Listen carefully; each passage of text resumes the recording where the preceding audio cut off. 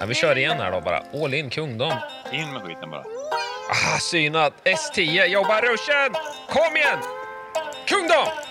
Kungdom! Jobba nu! Ja! Ja! Så ja! Ha.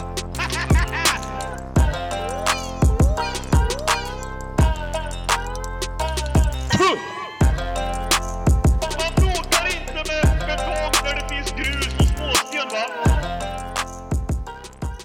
Podcasten Tiltad och Klar produceras av The Gambling Cabin. Då är vi tillbaka, Tiltad och Klar är här igen, och vi satt precis och konstaterade vilket A-lag jag har fått med i veckans podd. Och vi har två människor som inte är med lika ofta längre. Dybban har bara varit med en gång, tror jag. Jerry har varit med desto fler, men vi får väl börja med Dybban ändå. Hur är läget?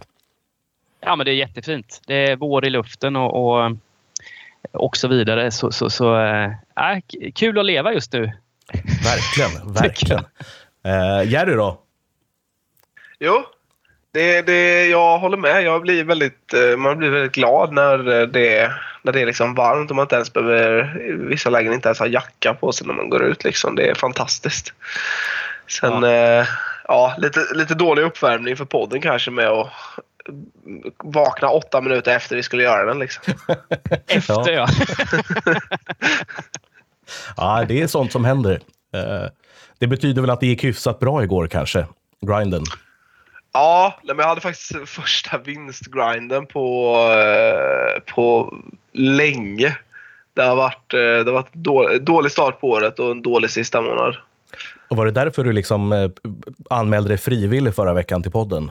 Du måste ha lite podd-run good igen. Ja, precis. Och nu känner jag att jag nu typ så här värmde upp. Det var inte så att det var ingen fantastisk dag igår, men det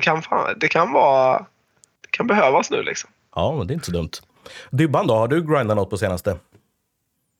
Jag spelar ju väldigt lite på nätet nu för tiden. Det blir ju i princip bara söndagar. Kasinot försöker jag dock. Jag försöker spela så mycket kasino som möjligt, men det har också varit stängt och så vidare. Så jag har inte kommit in i den här kasinolunken än.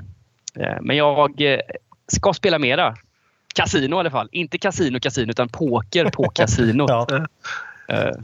Snart här nu. Ja, det var ju ganska många andra som var på just ditt hemmakasino här i helgen. Där hela gänget från stugan nästan. Det var väl vi tre som inte var där i princip. Ja. Men det hade kanske varit smart att ta med någon som var med, men så är det. Det var väldigt kul måste jag säga, för att jag följde liksom hela, vi har ju lite olika såna här messengergrupper för spelläggare och lite sådär. Det var ju väldigt många spelläggare som var med. Det var kul att liksom följa den hela helgen i realtid i liksom stötvisa textskick bara så här. Vi är på den här baren, kom hit. Så går det 1,5 timme, så bara, var är ni någonstans? Har de inte stängt? Och det var bara så man försökte följa med.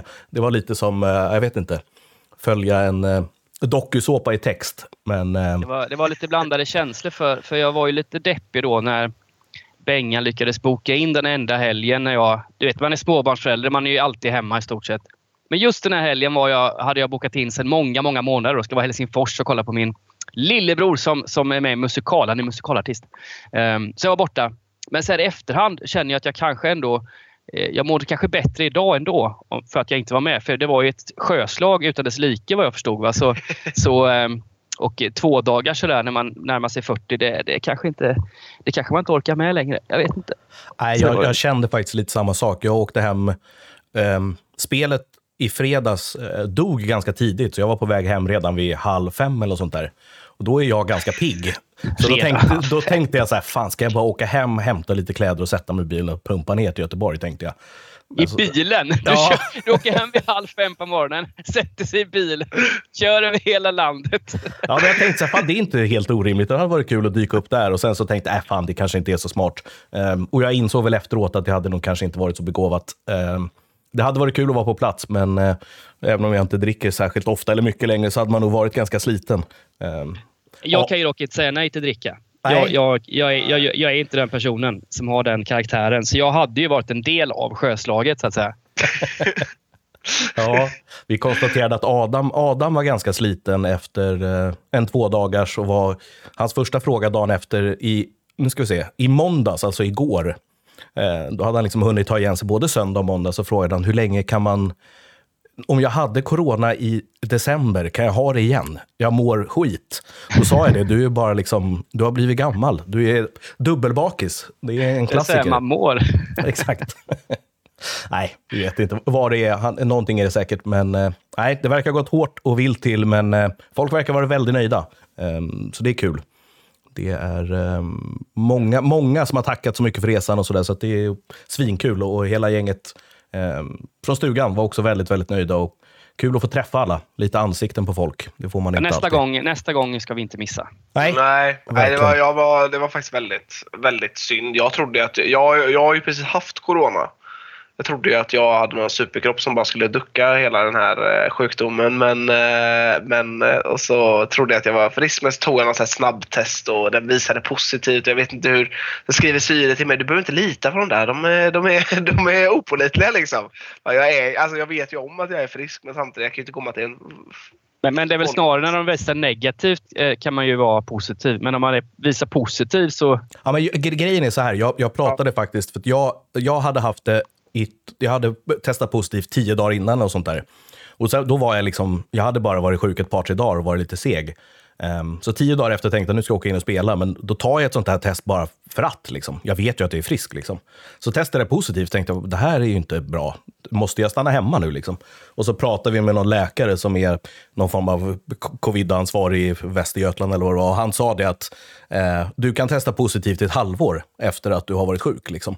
Men om du har varit sjuk som du har varit och varit hemma i 10 dagar så är det liksom ingen fara. Du smittar inte, utan på de här testen så kan man visa positivt upp till ett halvår tydligen.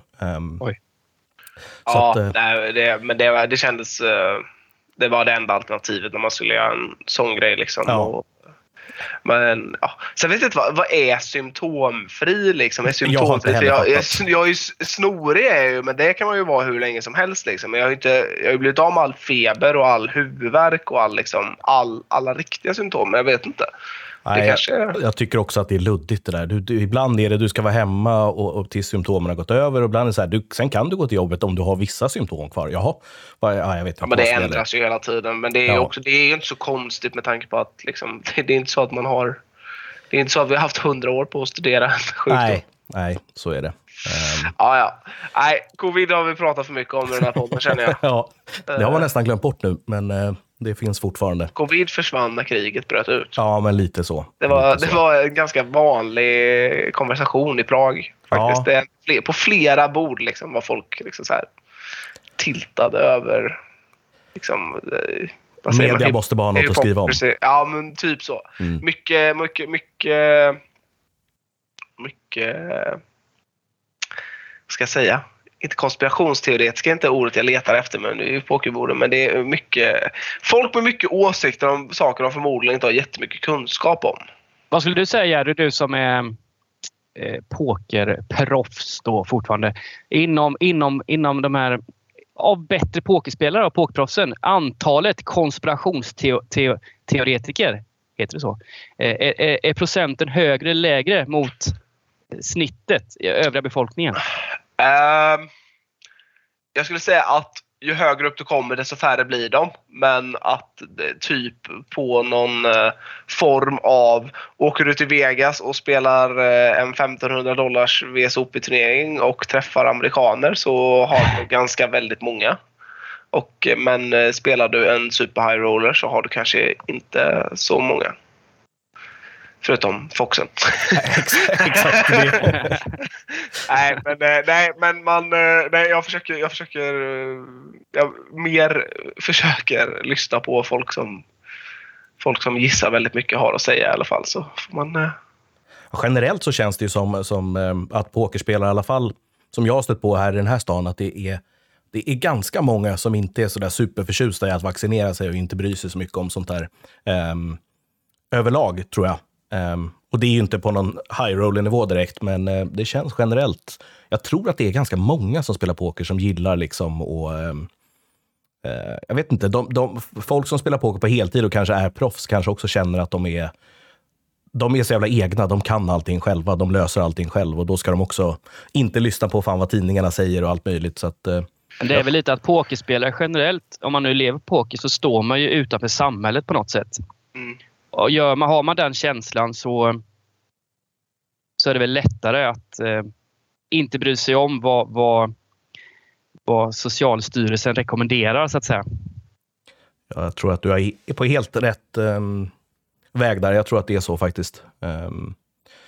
Men det är udda. Det är intressant. Foxen kommer vi till lite senare. Vi ska ta en hand som nog de flesta har hört om. Men jag tänkte vi kan börja. Du nämnde lite snabbt, Jerry, och prata lite om din Pragresa som vi skulle ta förra veckan. Hur var det att vara ute på touren igen? Ja, det var väldigt roligt. Det är lite som sommarkollo för pokerspelare att komma ut på de här resorna. Det är liksom, även om jag bor i Göteborg och många av dem som är där ute är från Göteborg, så hänger jag inte direkt med dem här hemma. Men där är man ju varje dag ihop liksom. Och det är väldigt kul att få se alla ansikten. Och det är samma ansikten liksom. Som nu som då, med någon som är borta och någon ny tillkommen liksom. Och jag gissar väl på att det var väl 30-tal svenskar där. Väldigt kul. Gick jättedåligt, men väldigt kul att vara tillbaka på EPT. För EPT är något... jag var ju i Rosvadov också, men där var det ju inte någon, för det är ingen som vill åka dit liksom. Det var ju bara jag som var lite dum i huvudet och kände att det var dags att börja där liksom.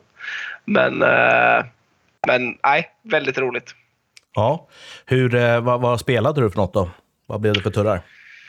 Ja, jag spelade alla stora turneringar. Jag spelade 1K main och så har de ju någon som man kallar för 2K high roller som är stor. Main event, 10K high roller. Spelade en Mystery Bounty. Just det. Gjorde jag. Och så 8Games spelade jag faktiskt en turnering. Prioriterade den över main event. Såg vi video på, då blev jag glad. Det var någon som la upp video på dig från den, eller om du la upp den. Jag fick vara med Pads, på va, kanske var. Pads Instagram. Han frågade mig om mitt bästa 8-game-tips, och det är givetvis att bara sitta ut när det är limit hole. Ja. Det är mitt tips för livet faktiskt. Sitta ut när det är limit hole bara.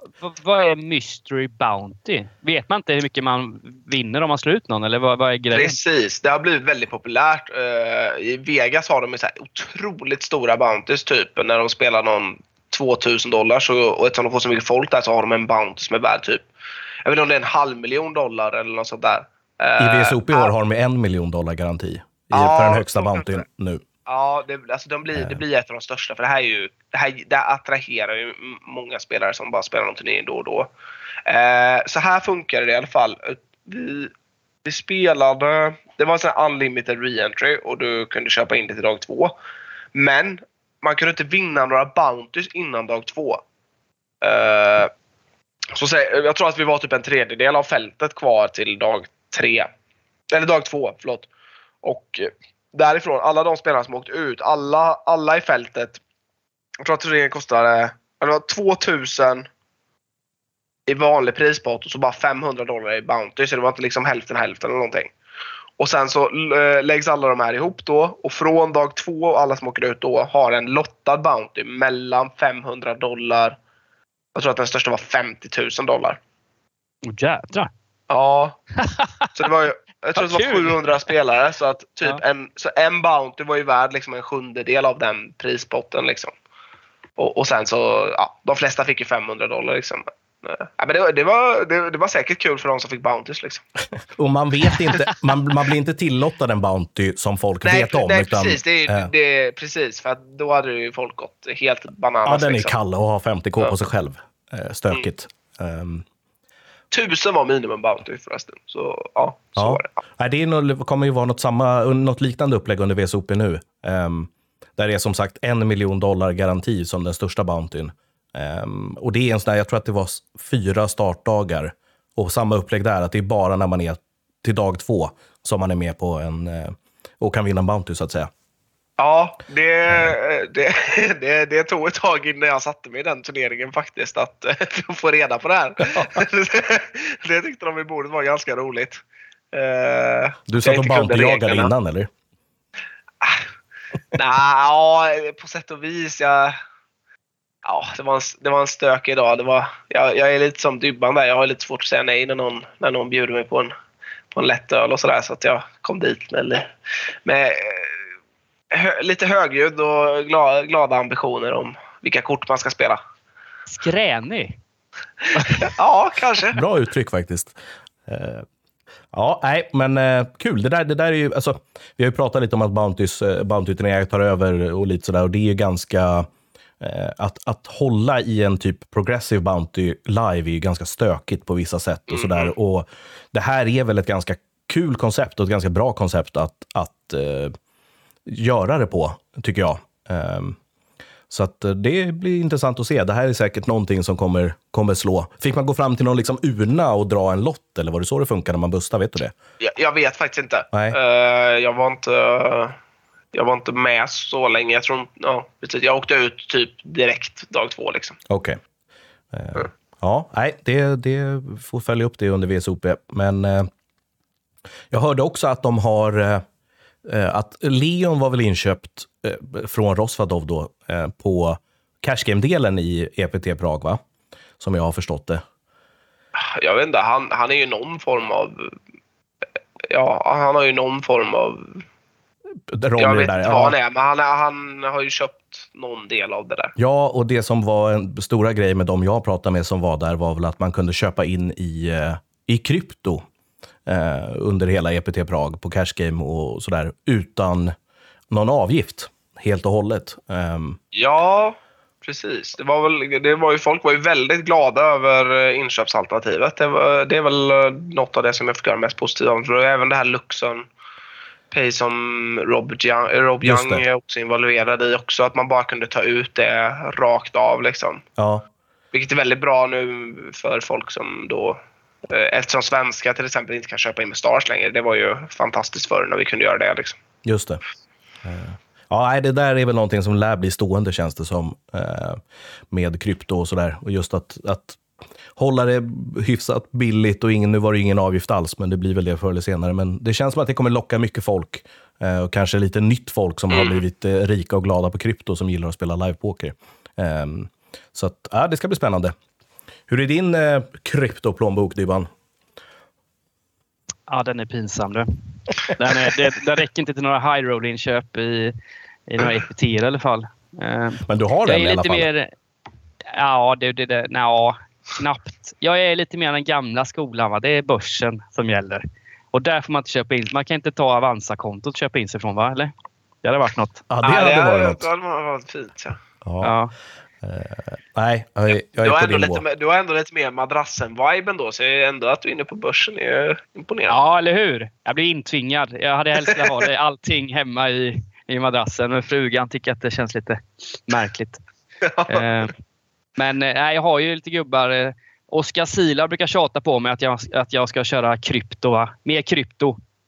Ja, han kör ju alla möjliga varianter, så ska han lära mig vad det funkar och grejer. Men jag stretar emot mentalt. Det är liksom bara... Ja, jag vet inte. Det känns... jag är så gammal, jag vet inte varför. Nej, jag är helt på samma nivå. Och nu med det här NFT så är ju samma sak. Det är ju liksom... vi pratade lite om det i helgen och jag fick någon YouTube-dokumentär skickad till mig där de förklarar i princip vilken scam det är med NFTs. Liksom, och hur mycket folk som blir lurade. Och just NFT känns ju som... Det känns ju som att alla bara kan säga till... Ursäkta mig när jag säger säga till lättlurade människor att så här, nu har du chansen att vara liksom tidig in på NFT. Det är som att vara tidigt in på Bitcoin. Men så enkelt kan det ju inte vara liksom. Men jag vill framförallt just det här, lite som varför jag inte spelade på... Jag har ju alltid hållit mig till pokersajter där det inte finns någon risk att få skatta. Och det känns lite samma sak med Bitcoin. Det ska skattas och man måste hålla reda på det själv. Och så gör man något fel och så kommer Skatteverket och så blir det en raid, va? Och så... Fan vad jag gillar att höra det här ändå. För jag har ju nästan fått skit för sånt här när jag liksom pratar med andra pokerspelare. Liksom, vilka jäkla nitt jag är på liksom, ta risker typ. Liksom. Alltså, men exakt. Jag vill bara jag vill veta hur det funkar. Liksom. Jag vill kunna sova gott om natten och inte oroa mig för saker och ting. Och så känns det också som att pengarna man har i Bitcoin eller Ethereum, allt det heter, det känns inte som riktiga pengar. Man kan ju inte bara ta ut dem som en bankomat och betala för dem, utan det är så mycket Jag vill undvika krångel i mitt liv. Jag vill ha ett enkelt och det ska bara löpa smärtfritt. Jag är inne på, jag tror att det är den största anledningen till att jag inte har investerat en krona i krypto. Det är just att jag fattar inte var ska jag börja liksom. Om någon hade sagt så här, skicka x antal 1000 kronor här så får du så här många bitcoins. Då hade jag säkert gjort det någon gång på vägen. Men, jag kan skicka Oskar Silov till dig då. Kan man få ta den? Jag tänkte faktiskt, vi skickar ut vi ska ha Oskar Silov med i podden. Jag var nära att skriva till honom just idag faktiskt. Han har stått på listan länge. Ja, han måste ni ha med. Nu kan du prata krypto. Ja, och han hade något sjukt homegame med massa sjuka spel som hade massa konstiga namn som vi måste ta upp. Så att Oskar, om du hör det här, hör av dig. Nej, vi skriver till dig sen. Men han brukar lyssna. Ja, nej, men kul med livepoker då, Jerry. Det är... har du något mer stopp planerade? Ja, det är väl Vegas i så fall som det lutar mot. Nu är man ju sugen liksom. Nu bara såhär, shit, Irish Open om en månad. Nu jävlar, just det. Barn hemma, kan inte det. Ja. Kan man ha med honom vid borden liksom? Så här, istället för så här, som folk har ju med sig hund för sina... Vad heter det? Sjukhusskäl heter det fan inte, men vi säger det. Jag tar med mig kidden liksom. Sitter där. Ja, men det borde väl funka. Det är väl... jag vet inte, en hund känns ändå lite mer lugnande än en 1 år gammal bebis, känner jag spontant. Men det går säkert att övertala någon på vägen. Ja, det kommer. Ja. Nej, men vi ska prata om det. Vi ska prata om Vegas. Det var lite det som var tanken här. Att vi hade ju en liten resegenomgång, jag, Timman och Dybban förra veckan. Jag, Timman och Bobby förra veckan. Och då pratade vi om alla deras stopp. Och varannan mening så var det liksom att Vegas är överlägset på allt. Och sen kom vi aldrig till Vegas för att avsnittet blev så långt. Så att då ringde jag ner på istället. Och... vad har vi liksom, vad är din relation till Vegas, Dybban? När var du där senast till exempel? Och första gången? Ja, men precis. Jag började med första gången. Det var 2010 var det. Och anledningen var att jag skulle skilja mig. Det är ett bra ställe att få det överstökat på. Ja, jag bara, du skulle gömma undan lite pengar, var det det? Ja, precis. Vad kan jag göra nu som jag inte har gjort innan nu? Jag är fri och vi drar till Vegas. Vi kan med min bästa kompis till Vegas. Det var första gången. Jag var under WSOP, spelade några event. Och sen så blev det faktiskt så att jag åkte dit minst en gång per år i 7 år framåt då. 6-7 år framåt. Och då jobbar jag ju en del också med Svenska Spel och så där. Vi spelar in massa webb-tv och så vidare. Men så har jag alltid försökt spela också. Så jag har alltid varit under VSOP. Någon nyårsafton och så där också. Så det är en fantastisk stad. Men sen fick vi barn och sen har jag inte varit där. Så nu är det ett par år sedan jag var där. Men vi har planerat både förra året tänkte vi, nu ska vi åka, men så kommer coronan. Och den här sommaren tänkte vi också. Men då har mitt pass gått ut. För inget nytt. Så nästa sommar funderar jag faktiskt på, då har vi långt gångna planer på att dra tillbaka, äntligen. Fan, vilken bizarr orsak eller anledning då efter en lång 2 års pandemi. Och så, nej, jag kan inte komma till VSOP, jag har inget pass, det går inte att skaffa. Nej, jag blev jätteförvånad. Jag hade bara hört, jag bara läst liksom rubriker på artiklar och skulle jag gå in och boka. Vad fan, någonstans ska jag väl boka liksom. Nej, 6-7 månader tror jag det var minimum. Ja, jag ska skicka jag vet inte om det är löst, men jag såg det på en hemsida för 10 dagar sedan eller något sånt där. Någon kille som har byggt ett skript till som gör att den söker upp första bästa lediga tid. Och han hade skrivit det på morgonen och fått en tid på eftermiddagen typ. Så att jag kan skicka det till dig, Dybban, så får vi se. Det kanske är bra oavsett, även om det inte blir Vegas år så är det skönt att ha ett pass.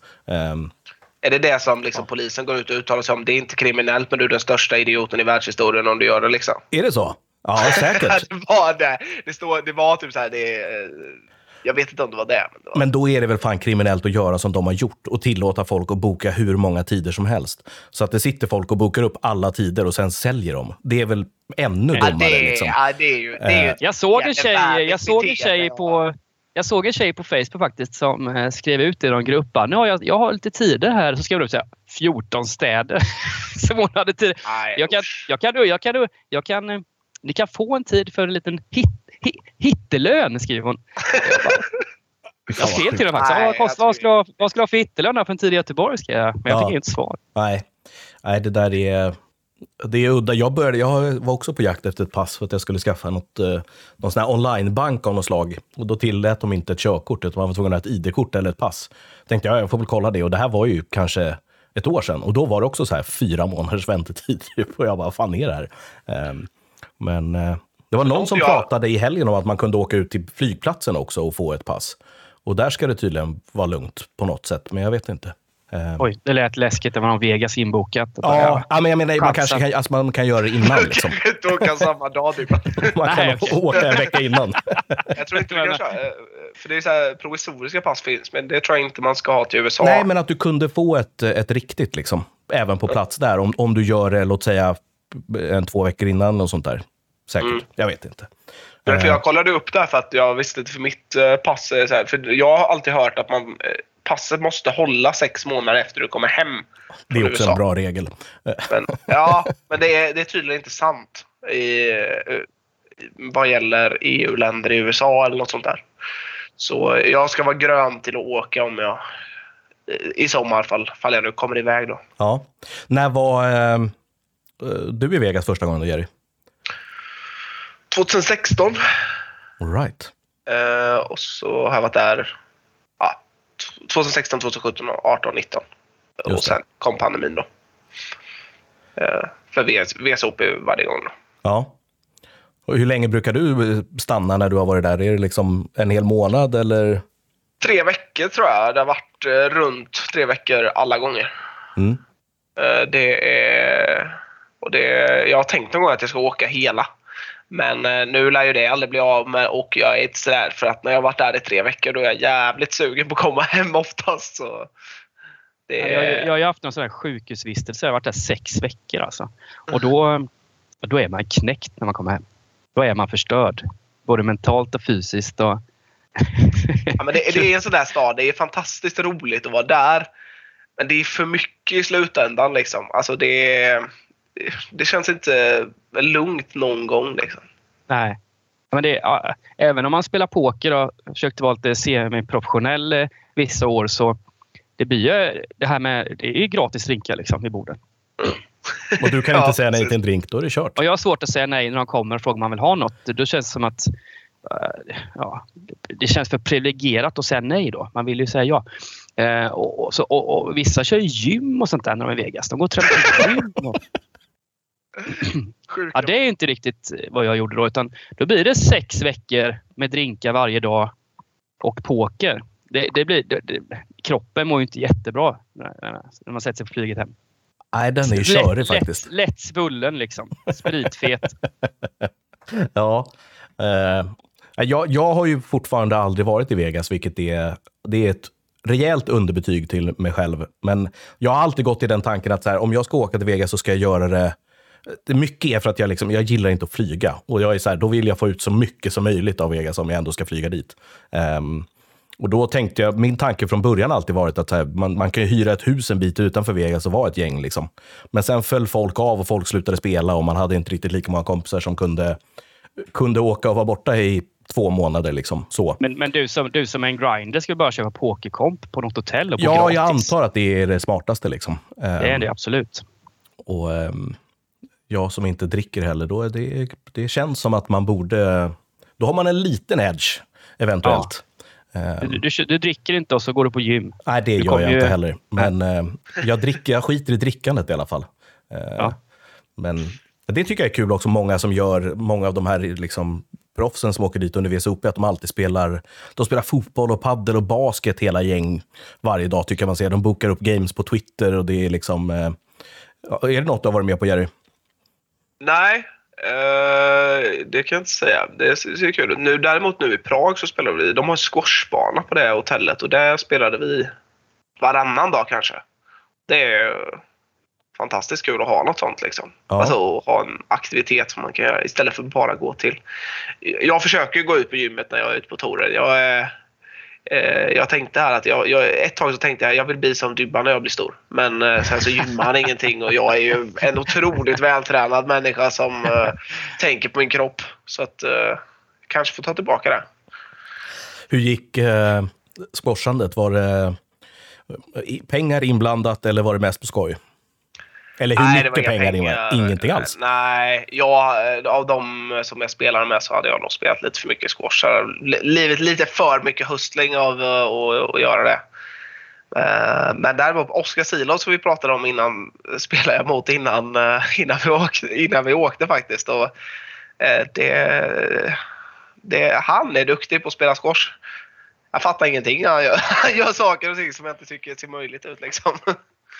Blir det dyrt? Hasslar han dig eller kör ni bara på skoj också? Nej, men däremot så tror jag han har hasslat Bengan. Okej. I squash. Så det får ni prata om. Verkligen. Då måste vi boka in Bengan när Oskar ska vara med också. Ja, men kul. Vad har ni liksom?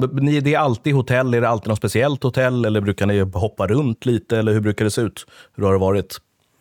Jag har hoppat runt lite, men jag gillar att bo på där Venetian, Palazzo och även bott lite på Mirage över gatan. Jag gillar den sidan av strippen. Den är lugn och fin på något sätt. Och så Venetian har ju alltid massa bra turneringar också i sitt pokerrum. Om man nu inte ska spela VSOP. Extravaganza Deep Stack. Just det är namnet. I alla möjliga inköpsnivåer. Ja, det kan man ju... Det är väl säkert folk pratar om. Men det är inte så att under VSOP att det bara är VSOP-turneringar som rullar. Utan det rullar ju... Alltså utbudet av pokerturneringar i Las Vegas är ju... Alltså det är ju 10 gånger bättre än att spela på nätet liksom. Så bra är det ju med valet och vad du kan göra.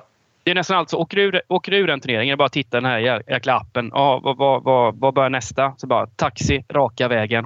Så du kan liksom hoppa in i en ny turnering dygnet runt nästan. Ja, det är häftigt faktiskt. Det kommer jag ihåg i den här Pokerlandet-dokumentären när de följde, det var väl Niklas Lundström och Krippo va? Och då står han där och hade bussat om turr och då står de utanför med massa taxibilar och liksom kollar i någon liten på någon papperslapp om vilken turre de skulle spela och Christer ska åka vidare till något annat ställe och spela en turre. Och det var ju så här, det var ju drömmen på något sätt när man var yngre, att man bara kunde, man kan bara gå mellan kasino till turre eller cash game till cash game och det finns spel överallt hela tiden bara. Men brukar ni spela några cash game när ni är borta också i några större mängder eller är det liksom bara turneringar? Hur ser det ut? Jag skulle bli förvånad om jag har inte spelat 10 timmar cash game i alla fall. Det tror jag inte. Men jag har spelat. Men egentligen inte liksom. Nej. Jag har kört rätt mycket cash game. Jag tycker att jag har haft med mig sambon rätt många somrar. Hon gillar också Vegas.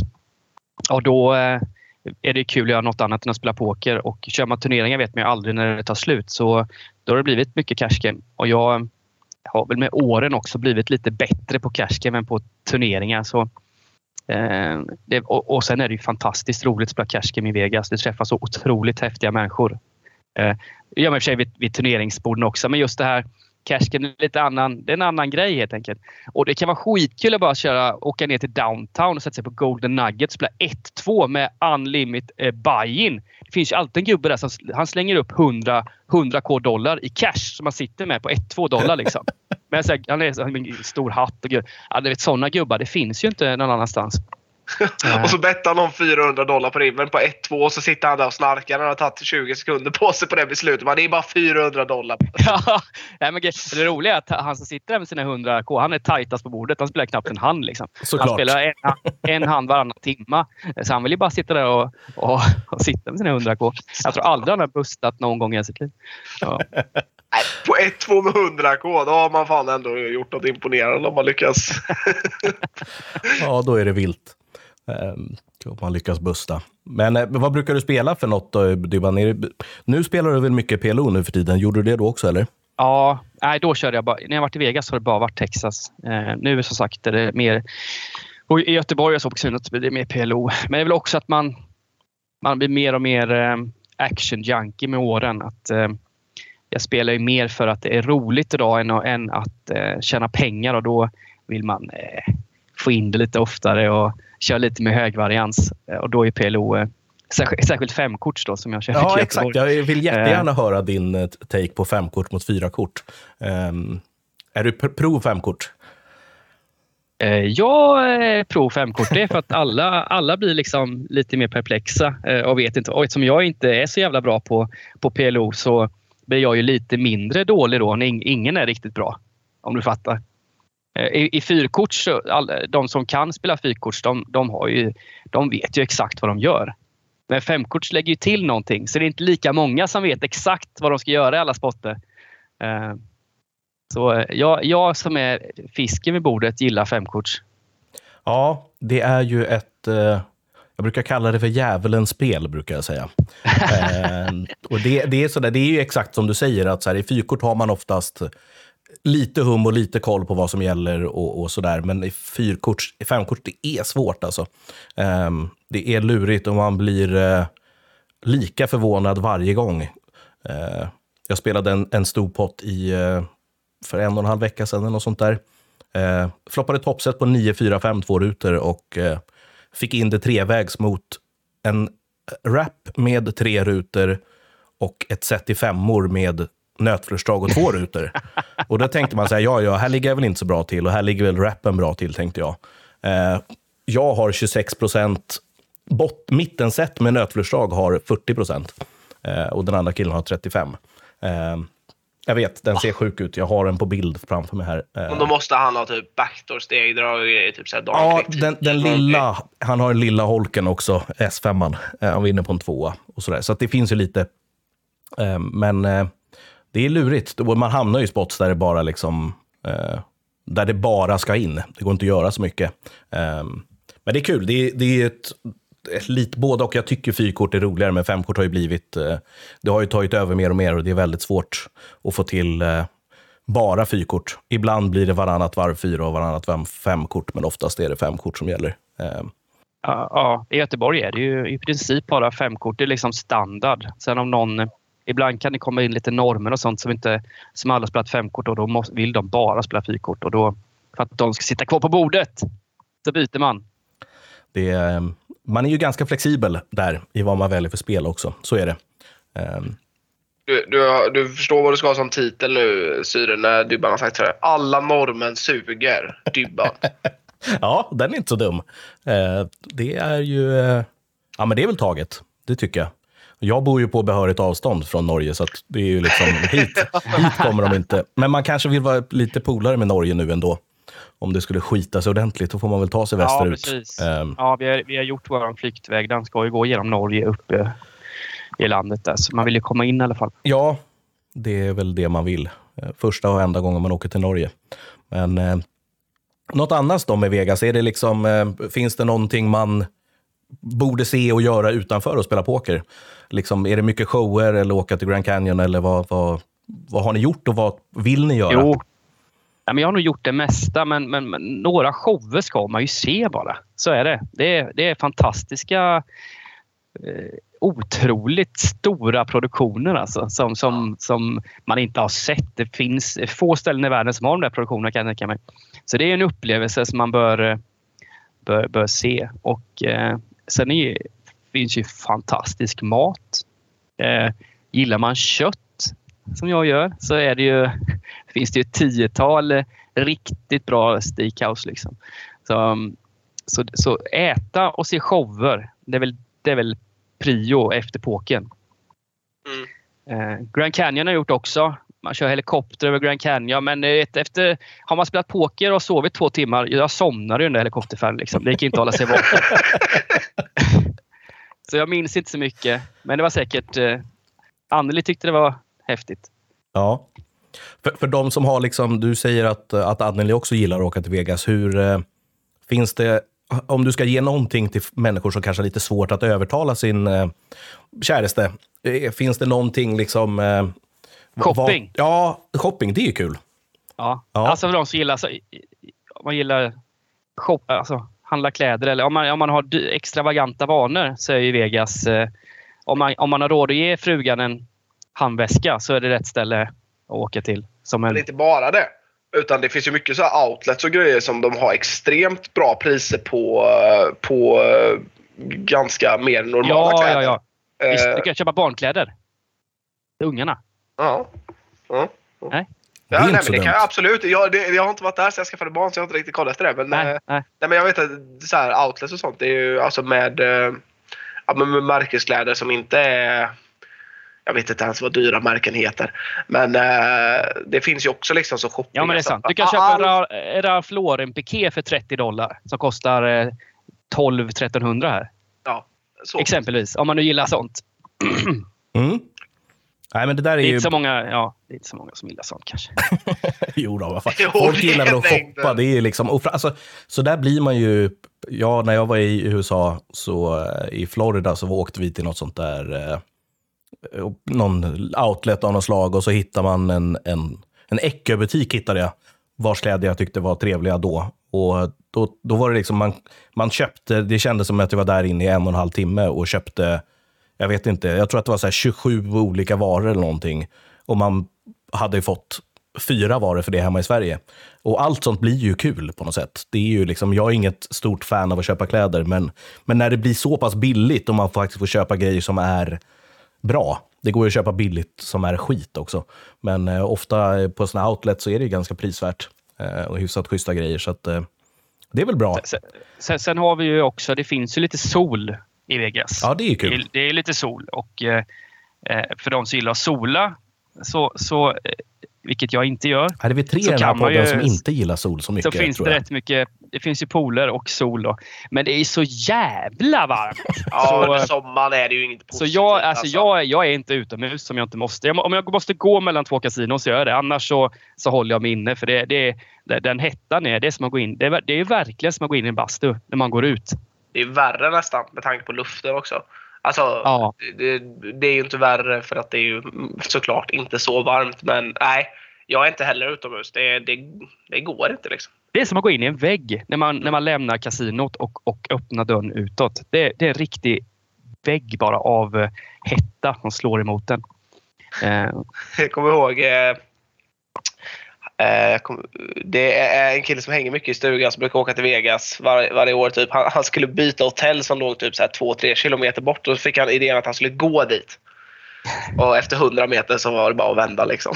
Ja, nej, det går Alltså inte. sen om du åker dit på hösten och sådär, då är det nog mycket behagligare. För då tror jag ja. det kommer in till svensk sommarvärme liksom. Exakt. Men de har ju lagt VSOP just under den här tiden när folk egentligen inte vill vara i Vegas för det är för varmt. För att få dit folk. Det var väl själva tanken från början att lägga det i juni. Men ja, gillar man fest? Nattklubbar finns det.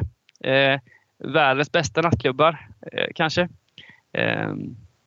Inget som är man i Vegas, även när man som vi börjar bli lite äldre, så tar man väl ändå någon natt när man testar en sån här klubb.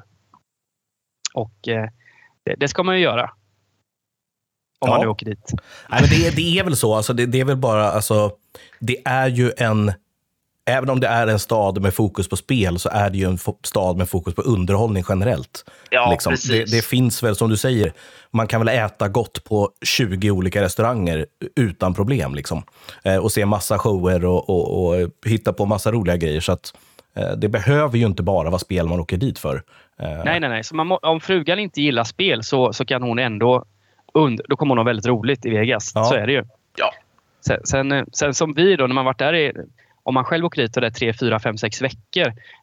De flesta som åker till Vegas är ju där en helg. Mm. Och liksom all in den helgen. Så till sist man varit där i 4 veckor och sitter som ett slaktat paket bara och ser alla de här som kommer dit med energi. Det blir man. Vänta bara. Ja, exakt. Nej, men jag tror att det är väldigt få människor som inte tycker om att åka till Vegas över en helg. Men sen finns det nog många som inte uppskattar att vara där så länge liksom. För under en helg så tror jag att du klarar av, eller så tror jag att de flesta tycker det är väldigt roligt att bara göra de här, vad ska man säga, det är inte som, alltså staden, det är nästan, det fungerar inte som någon annan stad liksom. Det är bara underhållning 24/7 liksom. Men det kan bli, jag tycker att det kan bli för mycket liksom. Ja, men kul. det är ju som sagt inte så långt kvar till VSOP börjar. Det var inte så länge sedan VSOP slutade heller, men det blev ju en lite kortare uppehåll i år. Eller den här gången. Och fick en liten genomgång av Vegas, så jag tänker att vi ska ta en snabb titt på en liten hand som utspelade sig i veckan som gick mellan tidigare nämnda Alex Foxen och Phil Hellmuth. Som Hellmuth är ju lite udda ibland. En kort recap av handen, så slår Foxen upp på knappen till 125 000 på 30-60 000 blinds. Hellmuth har dam 4 off i big blind och säger 350k. 9-9 stoppar in och Hellmuth steker lite och sen synar han av med dam 4 off för 950 000 och spikar ju 2 damer mot 2 9. Det var inga konstigheter. Vad är Jerrys take på den här handen? Du flinar lite nu. Det går väl inte att spela på något annat sätt, tänker jag. Spela sig själv? Nej, men alltså, jag vet inte var man ska börja liksom. Jag vet inte vad han tänker liksom. Alltså 3-betta dam 4 off där är väl helt okej liksom. Och använda, men det är ju för full om någon går all in oftast då kanske. Jag vet inte vad man ska säga. Han synar av en all in med dam 4 off. Jag vet inte vad som kan gå rätt. Eller ja, man kan få 2 damer. Ja, det kan gå rätt. Hur många BB hade han? 19 typ. Hade inte? 18-19. Ja. Han gjorde det 7 först. Ja. Ja, det är ju... Alltså det som är kul, det som är intressant med det här är att Hellmuth har gjort han har gjort väldigt, väldigt många olika konstiga spel får man väl säga, som väldigt många spelare inte har tyckt varit bra och så liksom varit okej. Och det här är väl på något sätt den första gången som han verkligen gör bort sig och har fel, känns det som ändå. Alltså han har gjort många grejer som har sen till slut ändå sett okej ut, känns det som. Men det här kan inte bli rätt. Det är därför liksom att det finns liksom ingen värld där det här blir korrekt liksom. Det finns ingenting bra som kan hända med att spela när han är så här. En gång på 1000 så kanske Foxen har typ knäckt 10 sot eller 10-9 sot liksom. Om man verkligen tror att Hellmuth är full av skit varje gång jag gör så. Ja. Det var intressant och han har ju onekligen lite grejer för sig, den karln. Alltså han gillar att göra det. Han har sånt 90 reputation, men när han blir shortstackad, han älskar att stoppa in stor del av sin stack liksom med en bluff. Och han brukar ju folda då när någon går all in, men den här gången så kände han väl att nej. Så att han har ju lite sköna moves för sig. Sen så slår det slint i skallen ibland då. Det är lite fel bara. Ja. Det var ju någon av er som hade läst Galfons svar på det här. Jag vet inte om det var du, Simon, eller om det var Jerry. Där han har ju försvarat Hellmuth lite och sagt lite olika grejer, och Bengan har ju varit med här i podden och skrattat åt vad Galfond har skrivit om Hellmuth, och det han skrev nu var ju ganska roligt, där han drev ganska hårt med Hellmuth helt enkelt, och gick in och... Han gjorde en analys här, en handanalys av den här handen på ett ironiskt sätt, får man väl säga. Han förklarar varför Hellmuths spel är bra egentligen. Ja. Ja. Och han liksom tar fram Foxens Ranger som är 9-9 till 7-6 typ. Så Foxen alltid har en 9 i handen. Att vad det han har alltid sett, en 9 i handen, ja precis. Han har troligtvis också gjort en read Hellmuth att ingen har foldat en dam. Exakt. Innan, och det är viktigt. Så damerna lever verkligen. Ja, nej, det är... sånt där är alltid kul. Och Galfond, det är... Jag vet inte. Ibland så är det så att han... det är ju en helylle kille, man gillar honom, och han har roliga grejer för sig. Tycker jag. Så att det är ett konto man kan följa på Twitter om man vill få lite underhållning. Jag vet att Jerry och Dybban måste dra snart, så vi ska prata lite snabbt om vad som händer i helgen. Vi kan först prata om att i morgon onsdag är det home game. The big one är det som gäller. 250 kronors turnering istället, och det är Blir väldigt fin prispool. Sparovic vann över 22 000 kronor i slut på förra året. Så att in och spela home game på Svenska Spel imorgon klockan 19.30. Det fanns en bra. Det är mer än vad Lillare är ju. Ja. Det var riktigt fina priser där. Och det är lite bounty som man slår ut lite folk också. Så att in och gamea lite på onsdag kväll. Och sen tar ni laddning inför fredag. Då börjar vår egen serie där Jerry har fått det eventet han har väntat på. PLO High-Low som drar igång tillsammans med en Wild West-turnering. PLO kostar $33. Wild Westen kostar $1 med rebuy och en $2 add-on. 19.00 TGC Championship. Det är väl dags att någon tar hem en liten pokal, eller vad säger ni? Det står ju faktiskt en här hemma. Den är ju tyvärr inte min, utan det är ju Linda som vann den förra året. Så att det får man ju höra.